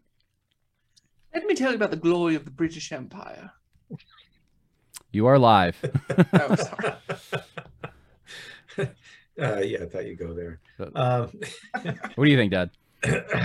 Well, I'm a pastor, so I immediately go to First Timothy 3 and Titus 1, and saying as God has already set forth certain qualities, and he's spelled them out pretty clearly there. Even the Old Testament, you have the same kind of thing, is there's character qualities. Even for elders, the character qualities are first and the abilities come second. And it's the character of the man that you need for any kind of hierarchy. And that's what you always should be looking for. Part of the problem of our current republic is our degeneration of our political system, is that we're looking at specialists, the guy who's been in politics for a long time rather than the guy who has demonstrated his character in business or, whatever he was in, military guy or something. You should be looking for character in any field first and foremost for the person that's going to be in the upper echelons of whatever organization it is, whether that's national government, state governments, local governments, in a business. If you were responsible for hiring, who's going to be the guy who's going to be, or girl who's running up to lead within that organization, look for the character. Character qualities are listed out as what we should have. Just one thing I would say. This isn't necessarily going to, the promotion of a specific, organizational structure of society, but for the radical egalitarian, our society is radically egalitarian, and pretty much every institution promotes that idea. The only thing they haven't really successfully promoted is why that's good. Why is it good for people to rule? Why is it good, voter franchise? Why is it good for everybody to, Weaver, in his other book, The Ethics of Rhetoric, one of his big points is, arguing from first principles. So the argument from first principles would just be, all right, well, the people need to decide why. Why is that good? Try it with your, I'm a teacher, so try that with your students in class and see how that works out. Why is that the best thing? Why is that a moral good? And work up from there, I guess. Yeah, universal suffrage has not been a good idea. It's been bad because you get an equal weight of influence by those who are least capable or least knowledgeable or have the most despondent character to decide how things are supposed to be compared to those who have the greatest character and abilities. It's been bad. Yeah. And it was a bad idea. We had it right early on in the Constitution and continued to expand voting rights to anybody and everybody under the sun. That's been kind of based on the idea that the more people vote, the closer you should be to what reality should be. And the reality is, it enables for a greater aspect of manipulation for popularity. So, the most popular is the one who gets in the position rather than one who's actually competent. In the military and history, when the troops would vote to have their leader, that didn't always work out so well. Sometimes not any better or worse than a politician putting him in, but you need competence. Character's part of that. Well, I am going to thank you, by the way, Earl. We're going to switch to Hannah Smith now. And Hannah, if you hear me, I'm going to ask you to unmute. Oh, you're going to show us your video. Thank you for doing that. Hi, Hannah. People don't have to do that, but yeah. So, can you hear me? I can. Yeah. Good to see you. So yeah, what are your thoughts? Oh my gosh, so many. First was my education is way lower quality than I ever expected, because I'm reading this. I'm like, who's that? What's that? What's that word? Oh, I have the same thing. Yeah. Yeah. I had to read with a dictionary. It was excellent though, and I actually enjoyed how he could condense such big thoughts in just a few words. So, I had two questions. The first one is, I was just going to preface with kind of a short commentary. I'll try to keep it short. But at the very end, where he was talking about the positive aspects of what we can do, the second thing he talks about is language and words. And this paragraph stood out to me. He said, in recognizing that words have power to define and to compel, the semanticists are actually testifying to the philosophic quality of language, which is the source of their vexation. In an attempt to rid of that quality, they are looking for some neutral means, which will be a non-conductor of the current called emotion and its concomitant of evaluation. They are introducing into language in the course of their prescriptions exactly the same atomization which we have deplored in other fields. They are trying to strip words of all meaning that show tendency, or they are trying to isolate language from the noumenal world by ridding speech of tropes. And all I could think of was when I first started engaging in like the social justice conversation, and I was working in law enforcement. So when I saw a lot of this stuff coming up, I would, well, what do you mean by that? And what are your thoughts? And, trying to engage in good faith with friends. And, at first it kind of started as, oh, listen to our stories. Like, no, just like, we just want to express our stories. So I was like, okay, great. Tell me your story. And then you'd engage with the story. They say, no. I just want you to listen. And then that very quickly turned into, your silence is violence. You need to speak up. And then you'd speak up and participate in the conversation again, which would turn into, those are the wrong things to say. Here's what you need to say.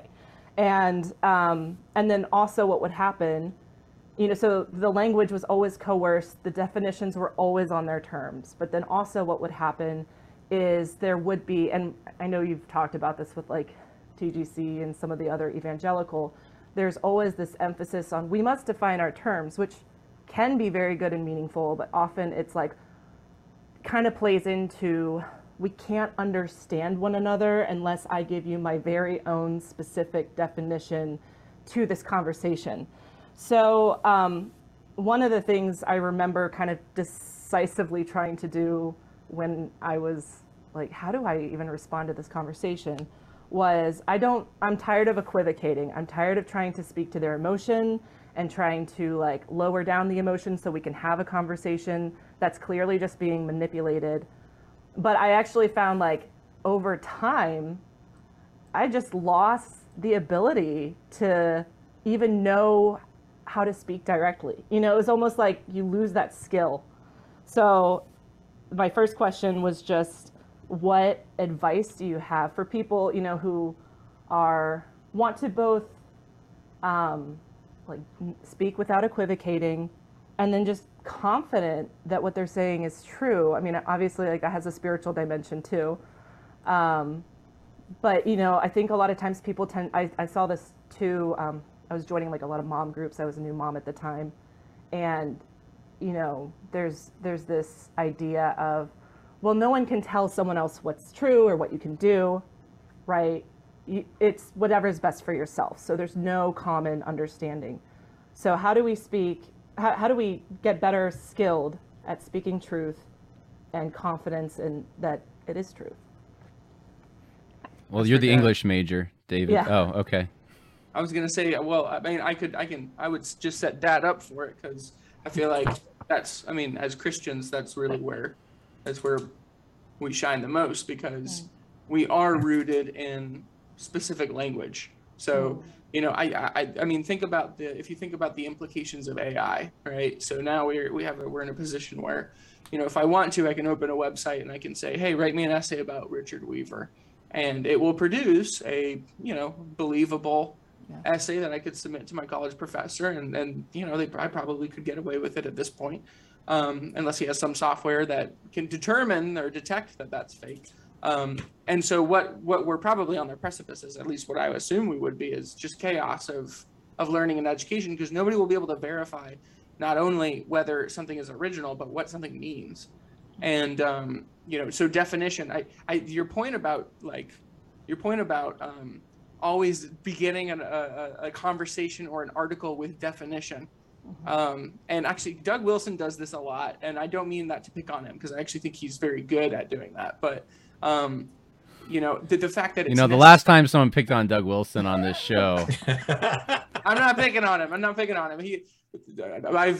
gotten a lot from his stuff, partially because of providing a lot of providing this, modeling this, because in November he doesn't do it. He just says, all right, we're not doing any more definitions. We're just going to go no quarter November. So, and that's the only time I generally read that stuff. But we're rooted in in the Bible. So that gives us a foundation, that gives Weaver's sort of, I mean, that is the metaphysic, because it is specific language. It's the only solid rock in a stormy sea. So, Pastor, what do you have to say about that? It seems like I spend most of the time in my sermon defining words, so that we can understand what is in there. The idea of it, I think it is a good idea. Define your terms before you speak, and even more important, when you're dealing with these people you're talking about, make them define their terms, make them define what they're talking about, and then don't give them any quarter on it, because you can saying is then you're being very foolish in redefining a term. You don't change reality by redefining the word. This is what the word means. This is what it's always meant. So you go on. Truth is not compromised. You go back to the truth, you tell them the truth, and then let God take over from there. We can't. Part of the reason that we end up in trouble is, let's see if I say this a nice way. The last couple of weeks I've talked about what Peter says about the role of women and role of men, and I've been pretty straightforward with it. But one of the things I generally find that women want to make sure the relationship's okay. So you'll accept a whole lot more than a man will. But most of our men have been emasculated, and so they've been taught the same thing of kind of how you're describing it is, listen to my story, et cetera, and then they want to keep changing the parameters of the discussion. It's like, you can't let them do that. You say, this is truth, and you're going to have to deal with reality, whether you like it or not. And here's what God has said about it. And when God has said it, that's it. This is reality. He determines it, not us. We bend to him.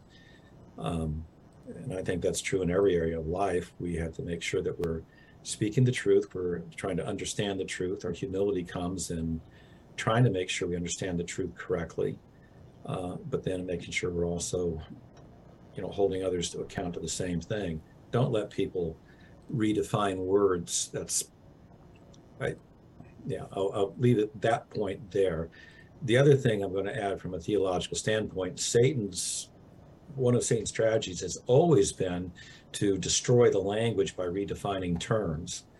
That's why when you look through the etymology of a term, you just see so many different changes to this over time, is because it just leaves language confusing.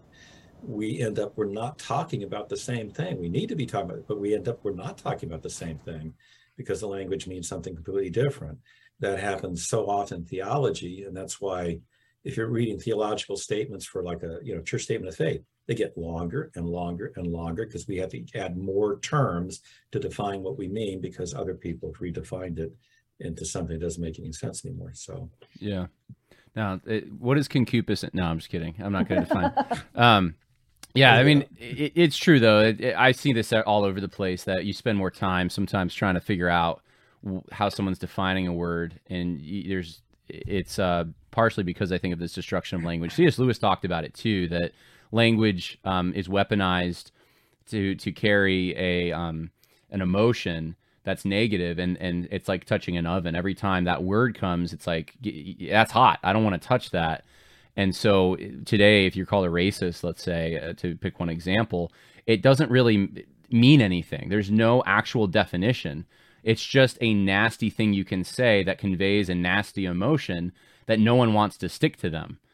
And so I think my main thing, this is super short because this is something I've had to learn over time, and I still am struggling to learn it, but I've developed somewhat of a thicker skin. And you know what? Someone calls me a racist or whatever other pejorative, it's kind of like the meme, Lord of the Rings meme, you have no power here. Sorry. Like you can call me that all day, but that doesn't actually mean anything. And for you to just be bandying about nonsensical terms, makes you the one that should be embarrassed. And we have to return to that somehow. And the only way is people are going to have to do it one at a time. So, if everyone listening here just said, you know what, next time I'm called a racist, I'm not going to like get all offended right away and like try to prove that I'm not, I'm not saying don't do that and don't prove that you're not, but you have to figure out what they're saying first. Like it makes no sense to go into like, well, here's all my friends who are Hispanic, or like they have no right to just call you a name without any justification or definition, if that makes sense. So this is what I have a problem with a lot of political conservatives for, because they do this kind of thing. They're called homophobic and like they're like, oh no, I have gay friends, and it's like, what you should ask them, what do you mean by homophobic? Like define. If you can't define it, I'm not even having a conversation with you. It's pointless, So anyway, yeah, but I hope that helped. Did you have another question? My last question. Go for it. I did. It's super short. And it's just, what historical hierarchies do you think did it well in terms of what Weaver's talking about? Man. All right. I have many thoughts on this. This is like a very dangerous question here. I'm afraid to answer because of what you just said. I'll tell you what Weaver said. I mean, we can talk about it another time too. The short answer is Weaver thought the old I'm not South. afraid. I don't do this for a living. Yeah, Weaver thought the old South was idyllic, and because it preserved this kind of medieval relationship that existed between the landed gentry and those who work the land. There was a relationship of mutual affection. And so Weaver's he doesn't justify slavery or anything like that, which is why you have to be careful in how you present. You actually have to read his whole book really to figure this out, the Southern Tradition at Bay. But what he's talking about is very similar to what like Roman Catholic teaching was concerned about in like the 1850s. And there were some encyclicals the Pope made that where he was trying, and he even used the word social justice. It's one of its earliest uses, and it's not what we think of today as social justice. And he was just describing, well, there's a relationship that exists between people who own the land and the people who work the land, and it's a mutual affection, and so their lots are tied together. One fails, the other one fails. They need each other. It's a symbiotic relationship, and it's a good thing. And if the Industrial Revolution shatters that, what do we do? And so the Catholic Church was trying to tell the captains of industry. Well, you still have a responsibility to provide for these people, and provide for their well-being. You haven't, just because it's there's a paycheck and it's a different kind of arrangement, doesn't mean there shouldn't be mutual affection still. And a lot of that's been destroyed, though. We don't even have hardly. You have to go back to these older literature to find out what it used to be like. And there was a mutual affection. The poor didn't hate the rich. I mean, that's a novel idea. So yeah, it's hard to give you a specific answer. I don't think there's any perfection, obviously, in any example I give. Someone's going to try to poke a hole in it. But Weaver thought that early America had something unique that's been lost. And I think he's probably right about that. So anyway. All right. Well, I'm going to move to... Probably describe somewhat, and I'll take my stand. Yeah, they do describe it. And again, they don't defend slavery. And that's the thing that everyone thinks. They're like, oh, you're going to... No, it's that's... You got to think... You got to take 2 intellectual steps back, and you got to think through how this class of people who had been molded by these virtues in the sense of responsibility, how they thought and how they took their responsibility. If you just assume presentism, it's like everyone was just like your boss today, man. Then you would think that anyone in a hierarchy over you is evil or something, and they didn't have that view. But you could go to England, you could go to Europe, you could. I mean, I'm thinking in the Western tradition. I'm sure there's other places. But in the Old Testament, you had that. Abraham. Oh, my goodness. I mean, but hey, thank you, Hannah. Appreciate it very much. Thank you, gentlemen. All right. We're going to go to Andrew. Sorry, you've been waiting patiently, Andrew. Thanks for dropping in. Well, what's on your mind? That's okay. You can hear me all right? Yes. Yeah, that's cool. Yeah, I'm going to be here anyway, whether you bring me on to ask a question or not. Yeah, thanks. I didn't read the book, but I joined tonight to hear you all give an introduction of the author in the book, and it sounds fascinating. I'm going to have to pick it up and read it. You've definitely whet my appetite for it. But the question I ask, I think, is a pretty short one or a simple one. I actually want to know if this is an oversimplification. You've been talking about these problems with like hierarchy and meaning and eschatology. From a philosophical angle that Weaver took in this book and his other writings. But like a lot of Christians, it seems to me, or maybe it's just the ones that I know, they wouldn't really take part in this kind of a conversation. They would be lost 5 minutes in, or they would feel overwhelmed. And they would maybe even ask the pastor in this call, hey, can you just simplify this and show me what's the theological error? What's the part of the Bible I need to shore up and know? What practice do I need to make sure I'm not overlooking that people in Weaver's time were overlooking? And what I keep thinking of is like, there's this ministry you all probably heard of, Answers in Genesis, or Ken Ham's ministry.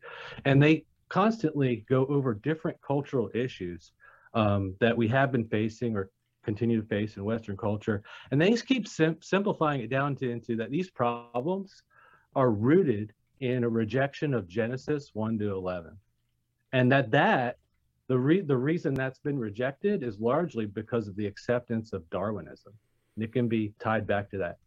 Do you all think that's an oversimplification, or the theological angle is pretty much just right? It might just be that simple, that the rejection of Genesis 1-11, or compromise, as like organizations like BioLogos have engaged in, and other pseudo-evangelical organizations, and how that's affected the church. I know I was a part of a conservative church that they would tell you in private, the elders would, that they believed Genesis 1-11. They just didn't care to bring it up very much in ministry, because it's hard to teach. It brings up challenging questions. So I just wanted to know what your thoughts on that were, if that theological problem corresponds to the philosophical problems that Weaver brings up in this book. Okay, I'll take this one. Go for it. It's my hobby horse too. As I was reading through Weaver's book, I found he basically is simply presenting a philosophical approach to that exact same problem. He doesn't define it well. I can see his own loss because he doesn't have a strong theological foundation. His is a cultural theological foundation. That's why, a religiousness among the Southerners that held sway for the culture. but still, what is still underlying it is this loss that he sees, and he can call it transcendental, Transcendentals, yeah. What is transcendent? Yeah, thank you. The transcendentals. He can call it that, but what's really been lost is the foundation that there is a God who's created everything. There's an order to this creation. There's a hierarchy in this creation because there's a purpose for this creation. And I just find that he's actually just making the philosophical arguments for that very same thing. I find AIG is very good at taking you back to the foundations. When the foundations are lost, everything else is going to start crumbling. And that is true, and it's true in theology. When pastors, elders, the churches will not take a stand on what the Bible actually says, their ministry is already crumbling. They just don't even realize it. If you can't stand on what God said in Genesis, you've lost all basis for the rest of your interpretation. You've already made Jesus then claiming to believe things that aren't true. And you're compromising everything. So AIG actually does a very good job in taking you back why these foundational issues are so important to cultural issues, practical issues, to the gospel of Christ as well. I don't find it is not an oversimplification. It is the foundation. If the foundations are lost, you're done. Yeah, Weaver does go after Darwin, by the way, in the book, in two places. But I'll just read the first one. I think is where he says, the social philosophers of the 19th century found in Darwin powerful support for their thesis that human beings act always out of economic incentives, and it was they who completed the abolishment of freedom of the will. So he's saying that what's going on in science when also took place in philosophy. And so I think he'd be critical of Darwin. The thing, I know what you're saying in that, a lot of Christians would would want to simplify it down to give me the Bible verse and what I need to do. And I think what I'm trying to say, the reason I'm doing this book, and while we'll do other books, some might be similar, some might be different, but I'm okay with this level of academic approach, is because I want to call Christians to a little bit of a higher standard as far as understanding the times in which we live. There's no way I would have been able to critique or notice some of the things that I've seen, I think, if I didn't not just know Scripture, but also know the world I was living in. So I'm not saying know the world as an authority, right? That's not like a final authority. The Scripture is my final authority, but I need to know how to apply it. And if I don't know the world I live in, it's hard to know how to apply it. I have seen, and I'm going to be very careful here because I love Answers in Genesis. I've been to the Ark. I've been to the Creation Museum a few times, very positive.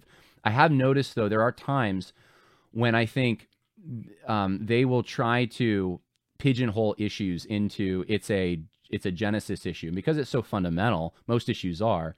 But like, for instance, the issue of critical race theory, to pick one example, that's an issue that, does Genesis address this? It does. But it's not maybe in the simplistic way that I've heard, at least people influenced by some of the creation science have framed it. And the reason is because they don't understand it most of the time. They don't understand what critical race theory actually is. They misunderstand it, and they think what critical race theory is thinking some races are better than others, and you have racial prejudice on the basis of that. And they will go back to biological evolution being wrong, and then they'll knock it down with an argument that we're all made in the image of God.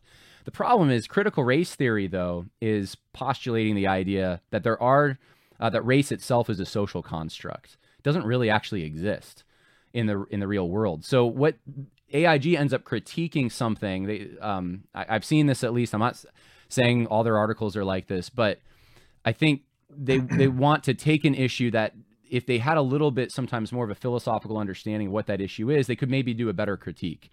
And I'm already regretting the way I'm phrasing this, because I'm not trying to get down on AIG, because I love AIG and I think everyone should support them. I hope what I'm saying is making sense, and maybe one of you can save me so that I'll save you. Yeah. I think all you're really saying is that I think it goes with Andrew's question. Is it an oversimplification? And sometimes you just wish they would add a little bit more, so that they're hitting the foundation, but that needs to be expressed a little bit more, in this case, critical race theory and the philosophical aspects of what the issue really is. How's that? Yeah, I mean, that's basically what I'm saying. Yeah, they need to look at the idea that God actually did separate people at Babel and did want people in certain places to have unique characteristics. That was part of his ordained will, at least. That would answer critical race theory, that particular section of scripture, more than, well, he created us all in his image, if that makes sense, because you're actually applying, right? So the Bible's sufficient, but not everything's in Genesis 1 through 11, because God gave us an entire Bible and it's all, right, profitable. So, yeah. David, you have anything on that?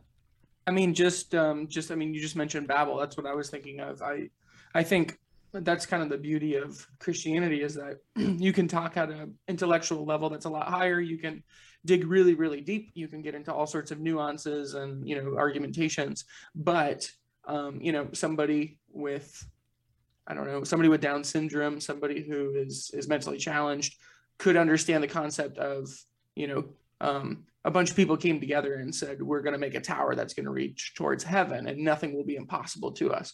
And God said, no, you're not. I'm going to confuse your languages. And it was, and they were dispersed across the earth. And yet there seems to be what I would probably call a satanic plot to bring Babel back.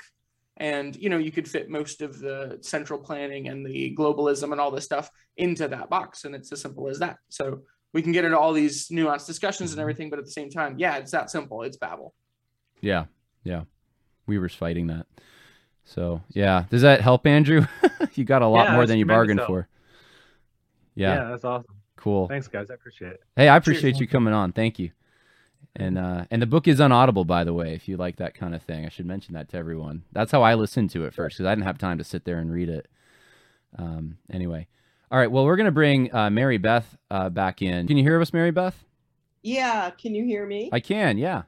Oh, okay. I'm glad it worked out. Yeah, me too. I'm not very technological. I'm not good at it. As you can see, neither am I. So I don't have a question or anything. This has been great. And I was just listening last night to, I don't know if you know of George Grant. I've heard that name. Parish Presbyterian Church. He's in Tennessee. And he's doing this 3-week, once a week, Christ and Culture. And last night he went into just the history of how we got to where we are. I mean, even a little before Darwin and that, but it was really great. And then next week he's going into, how we make a difference where we are today as the body of Christ. Yeah, George Grant, he's got to be, 60s, 70s? Yeah, he is 67. Okay. I thought he was about my age, because prolific writer, especially in the 80s, 90s. Yes. Well, even now, I mean, he does continue to write some, but yeah, he does a lot of teaching. His history is great. He has a series on 4 aspects of the history. I mean, I'm sorry, I'm nervous. Oh, you're fine. I did not expect to talk. So, yeah. So you just want to plug his 4 cycles.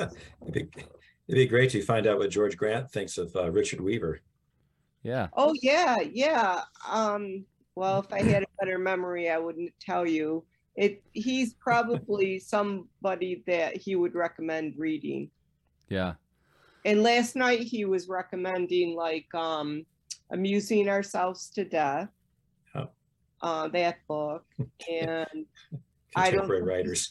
And really good reading. Yeah. So well, cool. Anyways, if you go to his website, the Parish Press Church website, people can view that, watch what he did last night. So that's all. Cool. Well, thank you. I appreciate that, Mary Beth. Thanks for stopping by and letting us know. So yeah, if that's something that interests you, anyone listening, go check it out. Yeah. Okay. So, is there anything else, or is that No, it's just been great, and I hope good. you do more books. Yeah, I'll and- figure out the technology better too. So it's a work in progress, but yeah, I wanted to do just some more positive things. So I appreciate you coming in the chat, and maybe we'll talk some more next time. Sounds good. Yeah. Thank you. All right. Bye now. God bless. God Did bless Barbara you. get back in the queue? Yeah. Barb, I don't think so. Yeah, If the that's, first one. Did she get back in the queue? I don't see her. James Starbuck writes in the live chat, I'm here to pick on Doug Wilson, ask you to define concupiscence, and slam answers in Genesis. So. Not slamming. This is the problem. Great. Bringing up. I know, and I was, the warning signs were going off in my head, and I probably blew it, but I'm just being honest. See, this is another issue. Is the issue of issue of front loading all of your disclaimers. I have to like disclaim, but then there's only one thing that is heard. Like that was negative. It's like okay. I know. Yep, that's what's gonna happen. So answers in Genesis. I love you, and would love to have you. Actually, I probably should ask Ken Ham if he wants to come. He's probably too much of a star to come on this podcast. Maybe not. We'll see. You never know. I should ask him. I think what you're doing matches much what fits in well with what he's trying to do.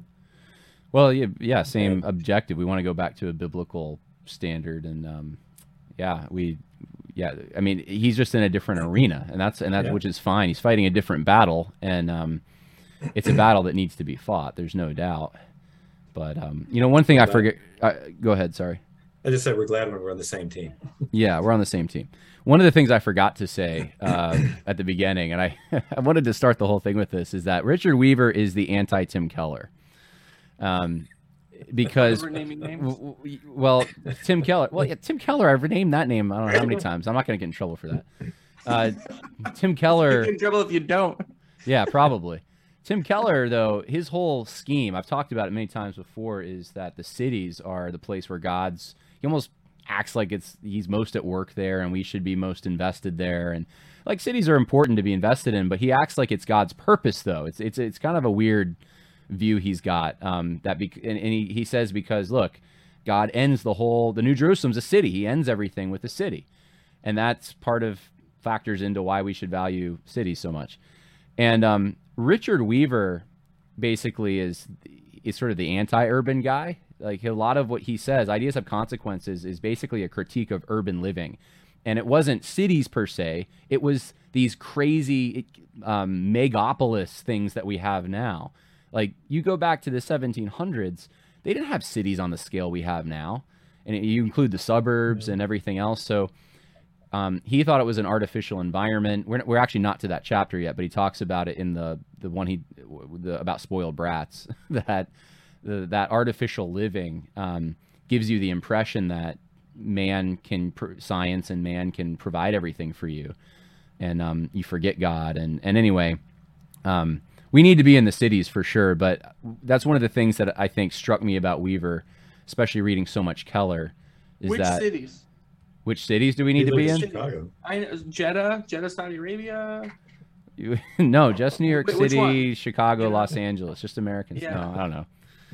Yeah, I mean, amazing. He could What is stand to the live in city? Chicago. but it's okay to be like, at a small church somewhere in the country. Like that's also a mission field. And I don't know. His whole outreach is city to city, which we need the cities, but we need everywhere. People. It's not cities. So anyway, thought I'd just mention that about Weaver. If you really don't like Tim Keller, read Richard Weaver, and you'll not like him more. So, any final thoughts before we end the live stream? Well, I appreciate being invited into this. My first reading through Weaver was like, what is he talking about? And then I am amazed that he wrote this in 1948. It seems like he must have been writing it last week or something. I do recommend reading it. I think it'd be a good read for people to be challenged. Just take in mind that he is writing from a philosophical standpoint that parallels a theological one, but he's not writing as a Christian, or at least not a born again Christian. Yeah, he's writing as the sense I get is he uses a lot of biblical Southern illustrations. cultural Christian. Yeah, he's a cultural Christian. Yeah. Yeah. But, Yeah, just a couple of little things. One would be just in thinking about specialization. So that's a that's a topic that is really just not touched a lot in the conservative sphere, I guess, blogosphere. But I remember the first time I ever kind of realized that might be an issue that was kind of wrong was I was in college and I took a Shakespeare class, and my professor, he was a professor of Shakespeare, but he had a very specific expertise. He was the authority on the history of the putting on of the play, the historical putting on of the play Twelfth Night. So he would be called to different universities, he would do different fellowships, and that was his thing. That's what he was known for internationally, was if you wanted to know not about the play, but about how the play had been performed historically, that particular play, then he was the guy. And I remember just having this huge impression of, oh my goodness, that is sad. Like, this guy is in his 70s and his life has amounted to this, and, he enjoys Shakespeare. Great. I mean, I love Shakespeare. I didn't before I took the class. He helped me a little bit kind of discover a love for Shakespeare. But I mean, how sad is that, to get to the end of your life and that's all you got is just, hey, I can tell you how this play got performed, so that's just one thing that I guess to think about maybe critically. And then just the challenge of the book is it's good to, it's a beneficial thing to challenge yourself intellectually. It's like phones are extraordinarily addictive.